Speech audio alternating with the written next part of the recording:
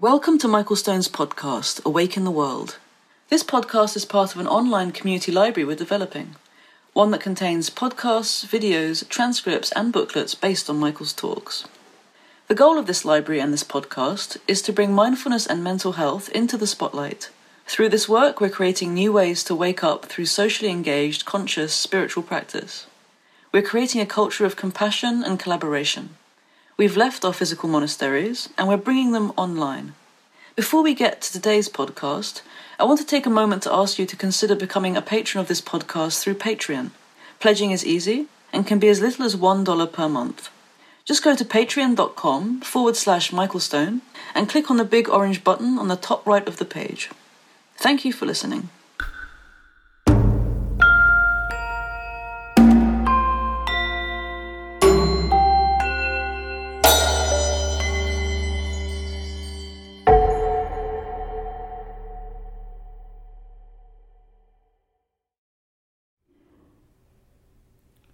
So we've looked now at the psychological and social implications of being in this wheel, which is really a wheel of repetition and repetition of compulsive patterns of thinking and acting and reactivity.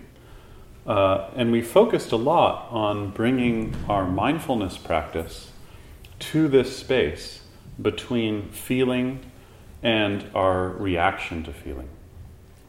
So it's not so much that stories completely dissolve, although that is possible in many types of meditation practice, which we're going to talk about later.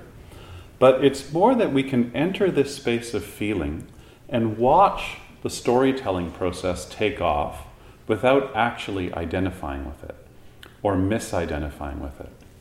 And this is really important in terms of our relational life and in terms of our society. Because what tends to happen is when we're caught in repetition, we're reacting all the time. We're not responding creatively to our circumstances. We're just caught in old repetitive patterns. So what's really important here is that we start to see that restraint, or the ability to feel what's happening in moment-to-moment experience without acting on it, is actually an ethical undertaking. His Holiness, the Dalai Lama, often defines ethics as a process of restraint, or a practice of restraint. In psychological terms, we call this the delay of gratification. Being able to notice a craving without having to so quickly gratify it. So what I'd like to do for the next part of this class is take you into His Holiness the Dalai Lama's office. When I'm speaking now, just 2 weeks ago, the Dalai Lama just finished the 27th annual Mind and Life meeting. Once or twice a year, His Holiness meets with scientists or psychologists or biologists to discuss the intersection of science and traditional contemplative practice. Then he takes what comes out of those meetings and encourages people to create institutional forms of practice that can be brought to life in schools or in medicine or in academia or various other sectors of society. So what you're going to watch now is the researcher from Madison, Wisconsin, named Richie Davidson, giving a presentation to His Holiness the Dalai Lama about how he works with adolescents and research around adolescence and the importance of delaying gratification. And he's going to show some of his own research and then contemporary research in this area. And it's also going to be interesting to watch the different ways the Dalai Lama responds to this research. So he's going to begin talking about something that I think many of us intuit, but he shows some statistics that really brings this home, which is that because of pollution and diet, there are areas of urban populations in the United States, he's referring to in this video, where puberty is now 9 years old. So what that means is if the onset of puberty is 9 years old, adolescence now is the longest it's ever been in human history. And if adolescence is not only the longest it's been in human history, we're also seeing that the rate of mortality in adolescence is also the highest it's been as well. So this is a really troubling statistic, and what Richie Davidson is showing is that mindfulness practice, which is also a practice of restraint, comes in to help people when they have trouble delaying gratification. In other words, when they're addicted, and not just addicted to caffeine or to heroin or to alcohol or cigarettes, but addicted to patterns of living that really don't offer true and deep forms of nourishment. So hopefully you can watch this presentation now with this circle in the background to see the relationship between delaying gratification, its effect on the mind and body, the way that mindfulness can undo old habits of addiction, and, most importantly, the social implications of one's ability to delay gratification, especially in adolescence. So enjoy this video, and this will make up this class in this online course. Thank you. I'd like to begin today by giving some orientation to some of the issues that we're going to be addressing over the course of the week and raise a number of questions. And so I'll just start with some initial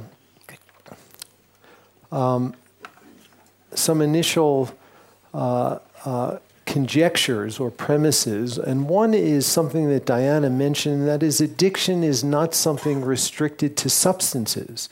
We are addicted to many kinds of things, not just drugs.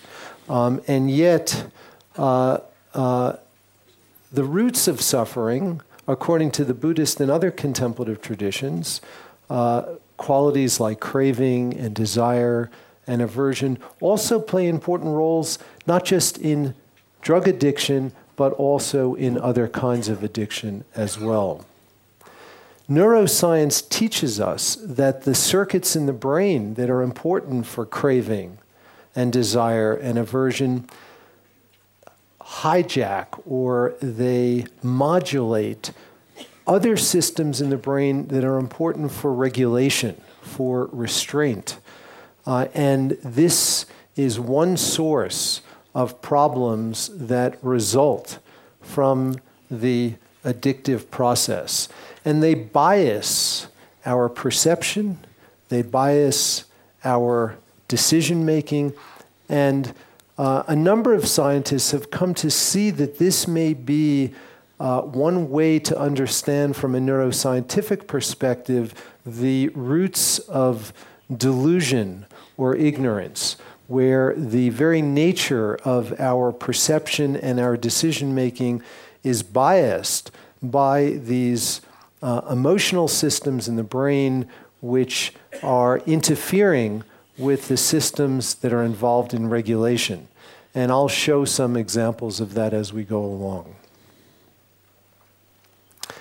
And then there are individual differences. We're all the same in a very basic way, human beings, but we're also different. We have different temperaments, we have different personalities, and those play a role in determining which individuals are more likely to become addicted to either drugs or addicted to other kinds of activities like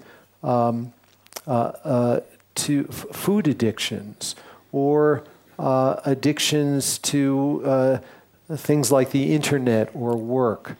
And one of the fascinating findings in science, which we think is really relevant to secular ethics, particularly in children, is that qualities in very young children, in children 4 and 5 years of age, predict the extent to which they'll show addiction when they're adolescents and young adults. And we can measure these qualities longitudinally. So we can measure them in children very, very young and then follow them for 20 years. And we can see how the qualities early in life are associated with the likelihood of becoming addicted later in life. But environment ki kya yaar hoya? There must be also difference due to environment. Clearly, environment plays a critically important role. But all other things being equal, children who have a difficulty in delaying gratification, and we'll talk about this a little bit more later, but being able to postpone getting an immediate reward and inhibiting and restraining themselves in a way, and waiting, children who lack that capacity when they're 4 and 5 years old, on average, are more likely to show addiction later in life. And yes, the environment plays an important role, but these are still features which persist over that period of time. So this is an outline of what I'm going to hopefully cover. I may have to shorten some things as we go along, but I'll talk about the brain circuits that have been implicated in addiction and preview some of the work that will be coming. We'll talk a little bit about the kinds of impairments that are associated with changes in these brain circuits. And then we'll say a little bit about the particular problem of adolescence, which in the Western world especially... Adolescence, sorry. So the age range would be 11 to... About 14, 16. And we'll also talk about early interventions as prevention. And this is where the intersection of our topic, craving, desire, and addiction, and secular ethics really comes together. Because there is increasing evidence to suggest that early interventions that specifically target the kinds of things you've talked about, Your Holiness, in secular ethics. For example, the ethics of restraint, as well as the ethics of virtue and the ethics of compassion, may be important as early interventions that could be preventative when they're taught to young children. We'll talk a little bit about how contemplative interventions for substance abuse may operate in the brain. And then I'd like to raise some issues that are unique to the Tibetan situation. There are actually now, for the first time, good data on addiction among Tibetans in the Tibetan Autonomous Region, and I'll share some of those data, which I think are very interesting and relevant to our whole topic. And then we'll end with a whole series of questions. So this is a diagram that we'll see many times this week. This is a diagram of the medial surface of the brain. So if the brain was sliced through the nose and opened up, we're looking at what we call a sagittal view of the brain. This is the front of the brain on the left, the back of the brain on the right. And there are several circuits that are highlighted in this diagram. One is a circuit for motivation and drive in green. Another is a circuit that is labeled reward and salience. And these are two circuits that we'll hear a lot about as playing a very important role in addiction. And particularly the reward and salience circuit is a circuit that gets very activated in response to stimuli in the environment, information in the environment that has been associated with substances that are abused. Richie, can you explain salient? Salient means significant, very important. The inhibitory control circuit is also very, very important because that's a circuit that we think is really important for restraint. And it exerts it exerts control over these other circuits. And what happens in addiction is, and I'll go to this, actually this next slide so we can see it more clearly. What happens in addiction is that the salience circuit, which is illustrated in red, expands in its importance, and the control or restraint circuit diminishes. And so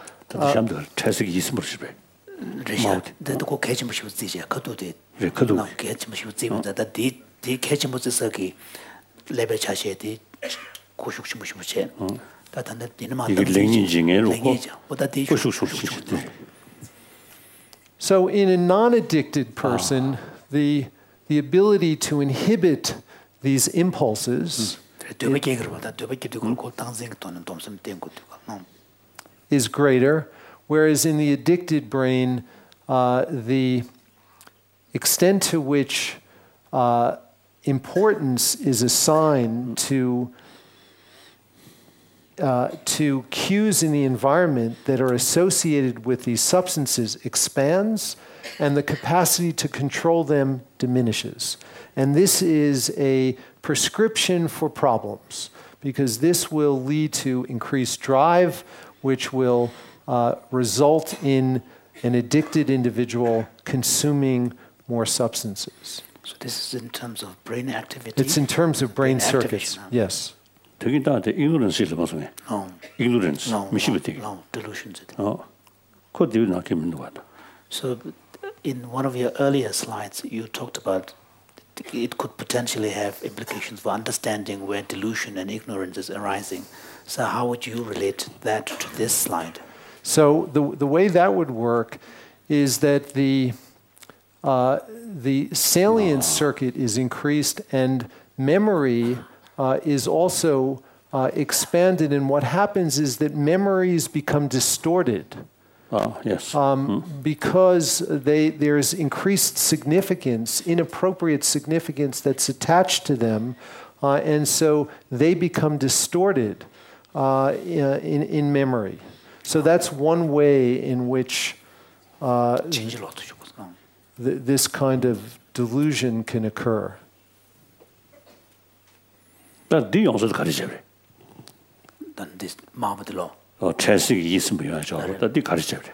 why would the salient side increase in its activity so much? The salient side, we're going to be hearing a lot about it, and it's actually a good segue to go to this other slide where these are the chemicals involved in addiction. One of the ones we're going to be hearing a lot about is dopamine, and that's illustrated in yellow. And the dopamine has many different functions in the brain. Some of them are listed here, including motivation and pleasure, but also compulsion.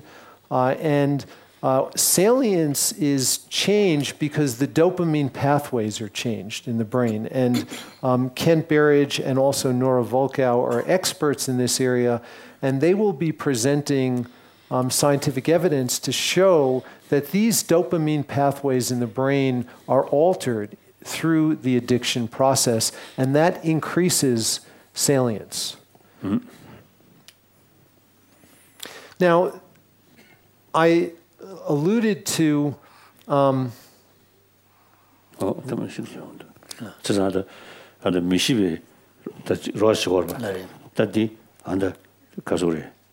and the chassis is the idea and the Eugene Chasson.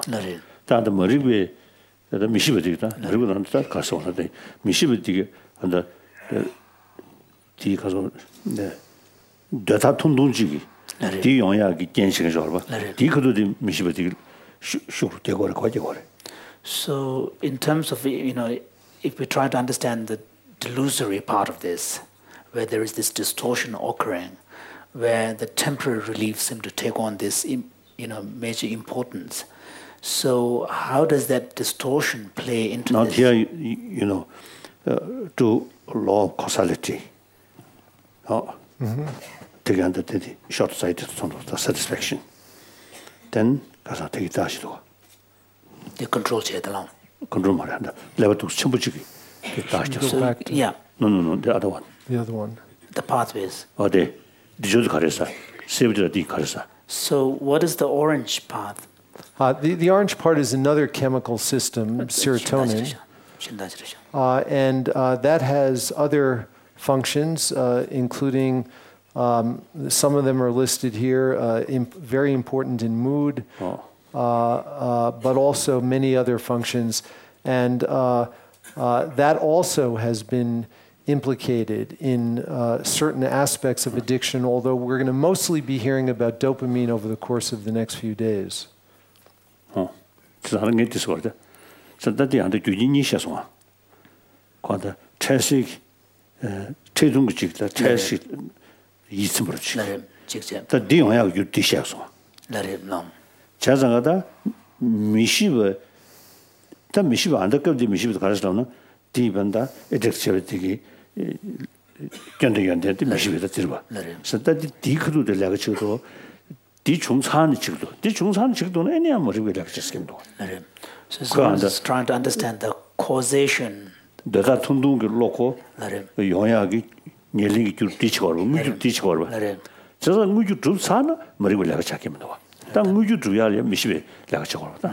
Then this several so he's only trying to understand the causal error, if there is one. For example, there you show the neural. This is cause. Neural pathways. So for the dopamine pathways that produce the short-sighted sort of desire. Yes. So, but the way we think about the causal arrow, just briefly, is when a person who has never tried a substance before tries it, that begins to alter the chemistry of the brain, and then certain cues in the environment that may have been associated with drug taking are associated with those changes in the brain. And so, for example, let's say a person took a drug in a particular room in their home. When they just go into the room, just the sight of the room or the smell of the room might trigger those same chemical changes in the brain before they actually take the drug. And that heightens their craving. And biases their perception, biases their decision-making, and then leads them to... That's according to one model of how this works.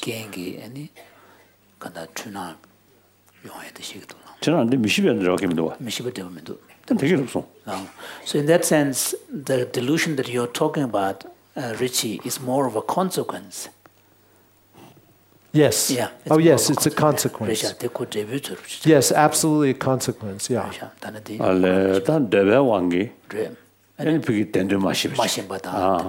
Okay. Okay. Yeah. So this is a paper that was published by Nora, who will be coming here, and it talks about the prefrontal cortex, and that's an area that's very important in restraint and in modulation of the impulses. And this is the abstract, and I would like to just read the last sentence. She said, disruptions of the prefrontal cortex in addiction underlie not only compulsive drug taking, but also accounts for the disadvantageous behaviors, the problem behaviors that are associated with addiction and the erosion of free will. The erosion of free will.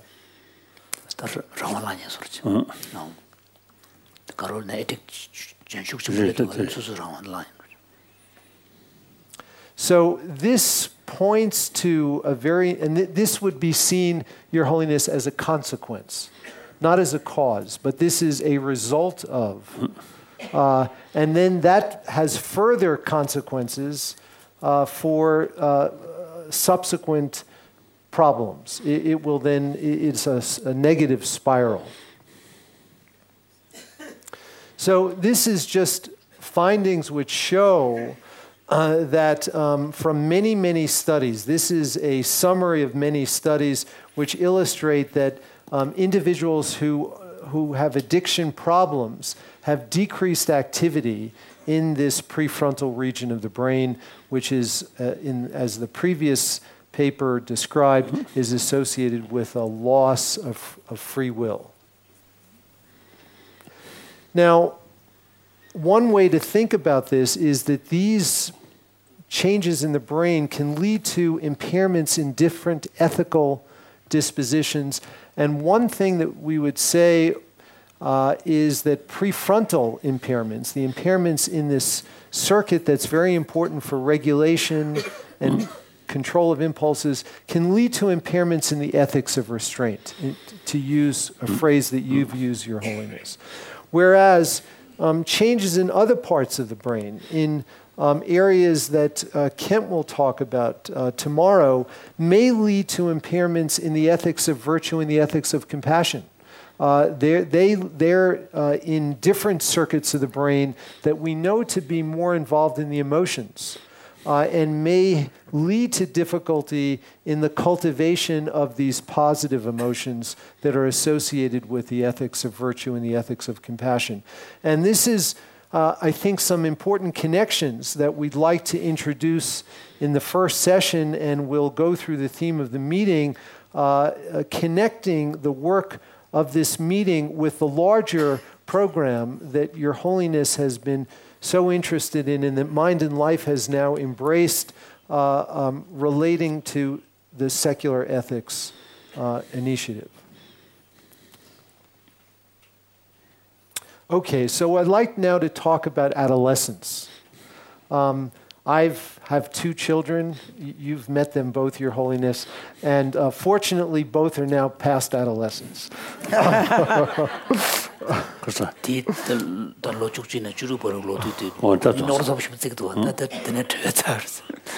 One of them was an angel, the other one was a little more difficult, but both now are wonderful. And so this is a study that was published in 2011, and I alluded to this earlier. It's really a remarkable study that followed 1,000 individuals in a city in New Zealand, Dunedin, New Zealand, a city very much like Madison. It's a university community. And they followed 1,000 people from birth, just randomly selected. And they measured, when the children were 4 and 5 years of age, they measured their capacity for self-control. And one of the key attributes of that capacity is the children's capacity to delay their gratification. And what they showed is that children who at 4 and 5 years of age were worse in delaying their gratification, those would be low over here in the number 1, all the way at the left. When they were in their early 30s, they had significantly more difficulty and more problems with substance abuse, and including not just reports of substance abuse, but informant-rated substance dependence. So this is a very objective measure of the use of substances which affect the mind, and they showed more problems when they were in their early 30s, actually at age 32. So this is just based on a measure when the children were 4 and 5 years of age. And what they said at the end of this discussion, I'll read the last sentence again for this. They said, interventions addressing self-control might reduce a panoply of societal costs, save taxpayers money, and promote prosperity. They also found that kids who were better at self-control actually were more financially thoughtful, and they engaged in better financial planning. They actually earned more income when they were in their early 30s. And this is after very carefully controlling for the socioeconomic status of their families. So one of the peculiar things in adolescence is that development goes at different rates in different brain systems. So this is a figure which shows the development on the y-axis, and on the x-axis is the age. And what you can see is that in adolescence, the emotional regions of the brain, the subcortical regions, develop much more rapidly compared to the prefrontal regions, which are the regulatory regions, important for restraint. And so what we have are children whose subcortical areas are quite mature and they're functioning, but there is a relative inability, a difficulty in restraining those impulses because the prefrontal systems are not so well developed. And in the modern era, puberty actually is occurring. The prefrontal system. The emotion. The emotion that they lebe chashiti karo ya salon chebe. Then emotional tangzen shin lenye je nam. The bazhu entero churdo nam chishirka. Not lare. That issue chung. Yeah. Pariyat. The local. So then there are chukchina chutubor. So this is adolescence, yeah. Pardon? This is teenagers, yeah, from 11 to 16. Yes, in that range. Yes. In that range, yeah. Yeah, and in the modern era. And the variability of education is controlled. It's controlled, yeah. Yeah, it will make a difference, but this is taking that all into account. On average, this is. The education. And what's happening today in today's society is that adolescence, based on puberty, pubertal changes, begins earlier. If we look even 100 years ago, Your Holiness, the average age at which puberty starts is about age 16. Today, it's much, much younger. And in some subgroups in the United States, you can see the onset of puberty at age 9. No. 남진자. 말에 단테들 puberty slap도 부국민의 차수 상원 제배가 미게만 하시제 비매나 다전자야다 개변 직세조로 디게 최대 지당에만게 막로 야 이제 공이야 로주도 average 다제 차례야 로고 고래 고종이요 버체 지당시 so the average. So there are cases of 9 years old, but it's much. The average is about 13. 13, yeah. But still, what we're left with today is a longer period of adolescence than we've ever had before in human history. And that, when you... Can you unpack? What do you mean? Because puberty is occurring earlier. Okay. So the age at which puberty occurs starts earlier, and the period during which individuals therefore are adolescents in a biological sense has been expanded.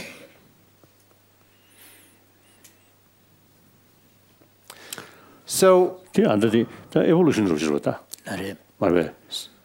No, under Tigbe, Takada reproduction.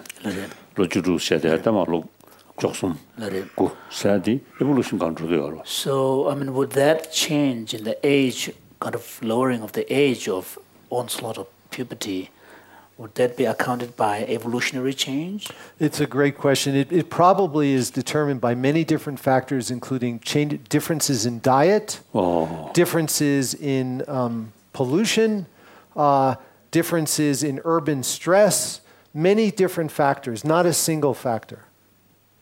Many, many factors. But generally, isn't it the case that the lifespan is increasing? Yes. Yes. 100 years ago and today. Yes. Yes.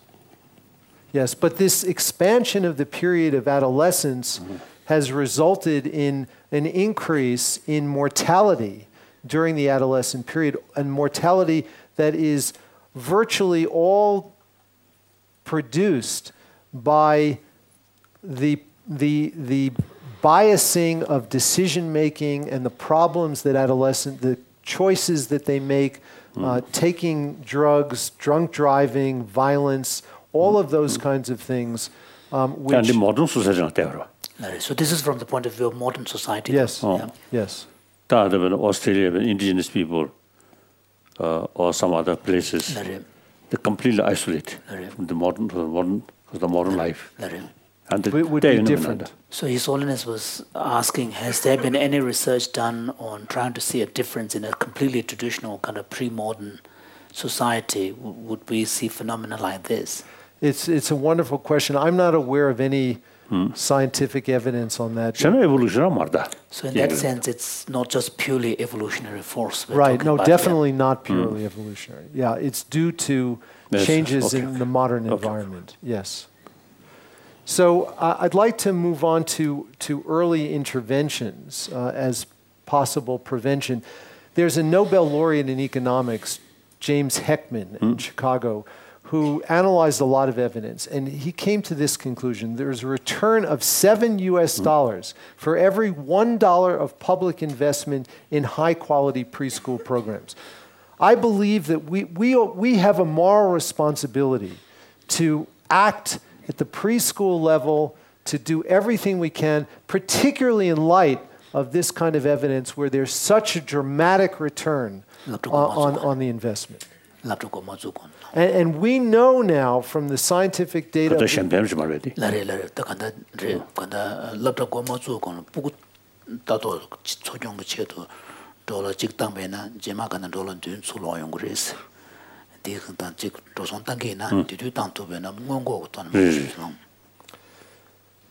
From the...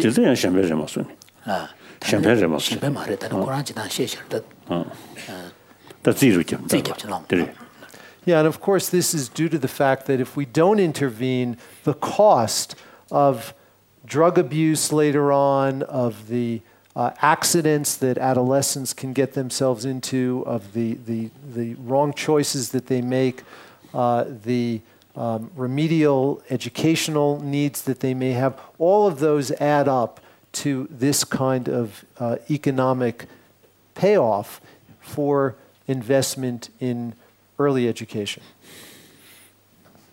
And the previous slide that I showed, showing that children age 4 and 5 who have difficulty delaying their gratification, they're the ones that get into problems later on. So can we teach children very early on to exercise more restraint, the ethics of restraint in your language, Your Holiness? Can we teach them to delay their gratification?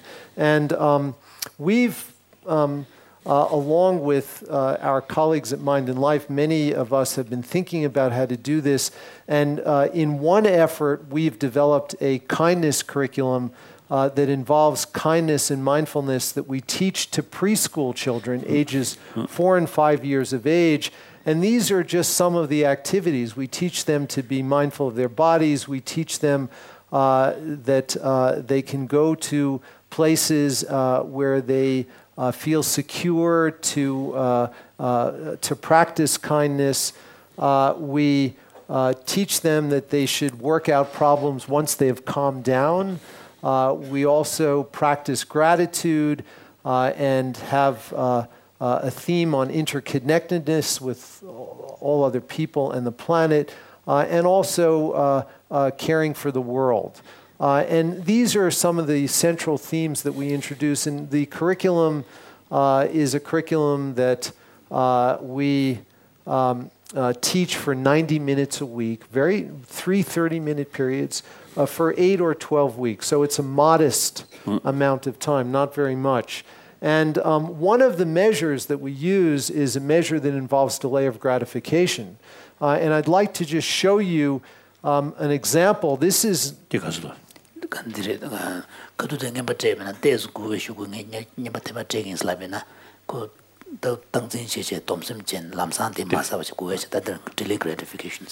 So this is from a classic experiment that was done many years ago in psychology. This is not our research, but is the work of a very famous psychologist by the name of Walter Mischel, very wonderful and important psychologist.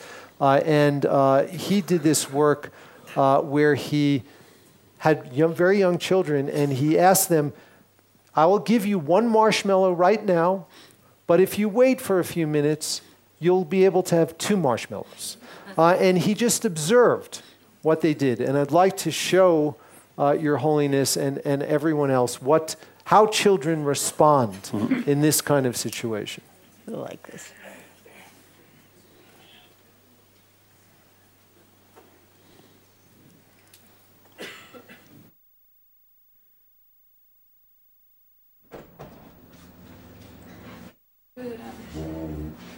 Okay, so here's the deal. There's a marshmallow. You can either wait, and I'll bring you back another one, so you can have two, or you can eat it now. So you can eat it now, or you can wait, and I'll bring you back two. Okay? I'll do. Okay, I'll be back. Okay, so I have one marshmallow for each of you. Okay. One. Don't eat it? And here's the deal. You can either eat it now, or you can wait till I get back, and you can have two. Okay? Okay. So eat it now, or wait till I get back, and you can have two. And I'll be back in a little. If we wait, you'll give us two? Yep, if you wait, you get two. Or you can eat it now, whichever you want. Okay? I'll be back in a little bit. I'm gonna wait.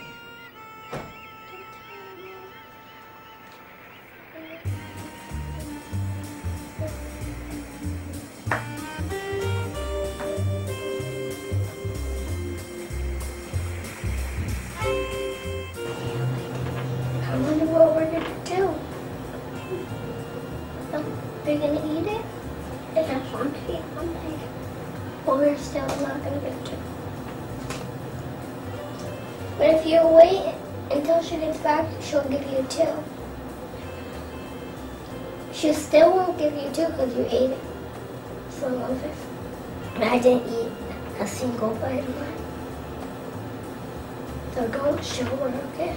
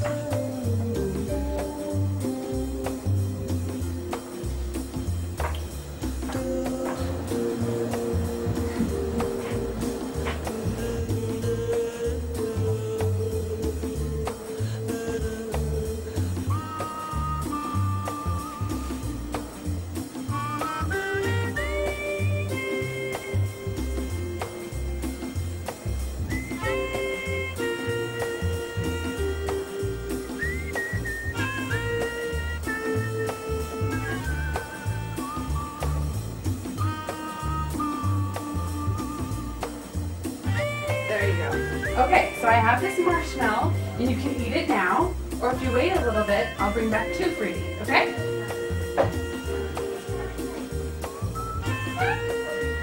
How you doing, Sam?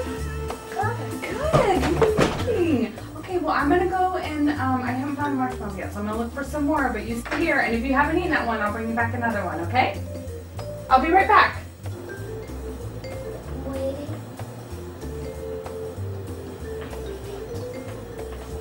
Well, you're eating, not waiting for her to give back.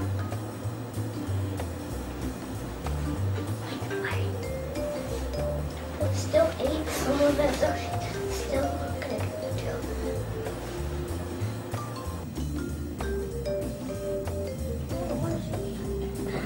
Let's say the chair.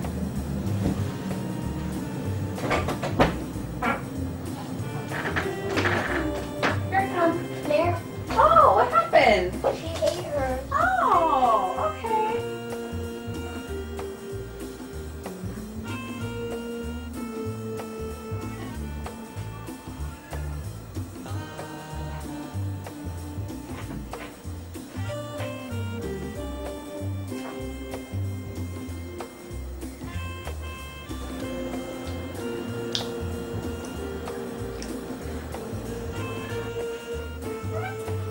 Hi, Hunter, you waited. You get two. Good job. You can eat it. You can eat them now.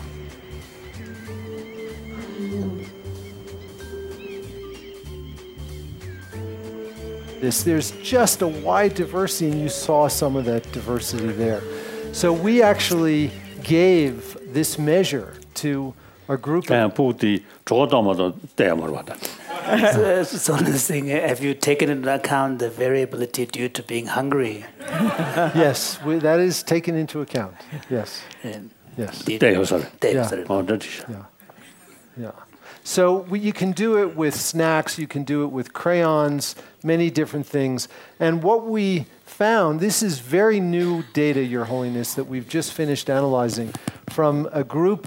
This is 50 children who received the kindness curriculum, 50 children who are in a control group. And what we see is that the children who are in the kindness curriculum after 12 weeks of receiving the curriculum significantly improved in their ability to delay gratification on this test, whereas the children who were in the control group showed no significant change. So to us, this suggests that a simple mindfulness and kindness curriculum for preschool children can directly lead to improvements in the ethics of restraint. So it is possible to educate young children in this way. And this is just a modest, very modest effort, but it really needs to be done in a much more expanded way. So in the interest of time, I'm going to actually skip this next section because we'll have time to go through it more during the week. And I want to make sure we have time to review issues that are unique to the Tibetan situation. So with your permission, I'm going to really just skip this.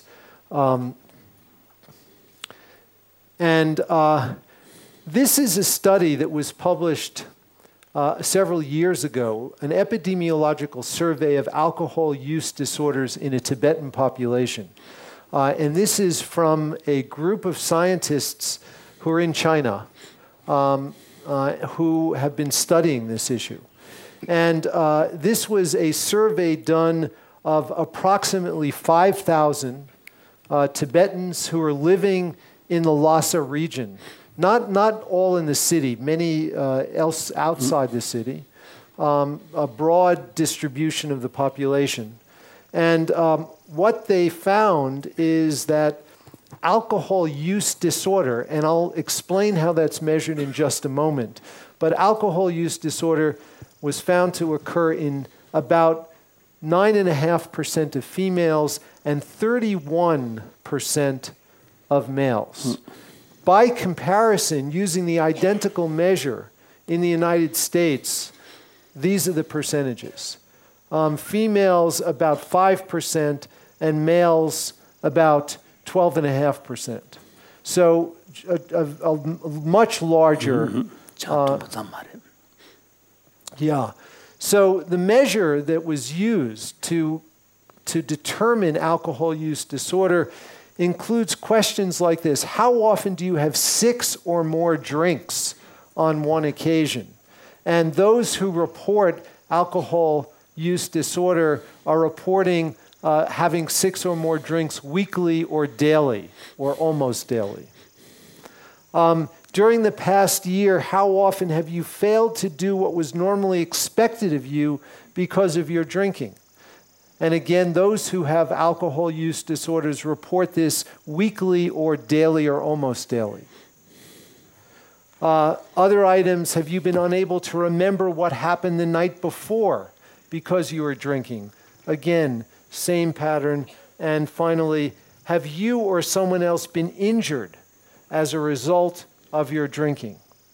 So these are fairly significant impairments in everyday life that are being represented in this metric. So this is certainly an issue that hopefully we'll come back to, and may our efforts during this meeting be of some benefit to the Tibetan community in this area. Now, one of the other interesting things is, since the Tibetans are a relatively isolated group, there are some interesting genetic issues which are being examined in modern science today. And this was a paper published in a very important journal in 2009 showing that there are very specific genes that are been identified in Tibetan communities, that some of the genes confer additional risk. They're genes that involve the metabolism of alcohol in the liver, and they increase the likelihood that the same amount of alcohol will have a more severe impact on the individual. Other genes are resilience genes. They actually protect the person. So it's a complicated combination, but I just present this to illustrate that this is now a vibrant area of research in the Tibetan population that is now being done by scientists mostly in China, with collaborations from scientists elsewhere in the world. So I want to end now with just a series of questions that will be the questions that I think we'll be pursuing as we go through our week together. To what degree are drug addictions and other forms of addiction similar? Diana talked about our addiction to oil, our addiction to consumption. To what extent is that similar to the more classic forms of drug addiction? And there's some evidence, even from neuroscience, to suggest that they actually share similar brain circuits. What are the predisposing factors that increase a person's likelihood of developing an addiction? We're all, again, similar, but we're also different. And some individuals have a much greater likelihood of developing this than others. And can we learn something from that? How should the issue of free will be considered in relation to addiction, in light of the evidence that there are impairments in regulatory systems in the brain which clearly play some role in what we normally think about as free will? And then, are there preventative strategies that can be implemented early in life to minimize the likelihood of later problems? Can we teach self-control to young children? And does training in secular ethics in young children decrease the likelihood of subsequent addictive disorders? And I think this is an area where we as a society have a moral responsibility to act. Because there is now more and more evidence to suggest that this early intervention can make a really important difference. And finally, what specific contemplative practices might serve as an antidote to specific aspects of addiction or the antecedents of addiction? And so this is something that I think the contemplatives will help us to understand as we go along. So these are the questions that we'll be addressing. And thank you again, Your Holiness, for all of your kind consideration and your inspiration.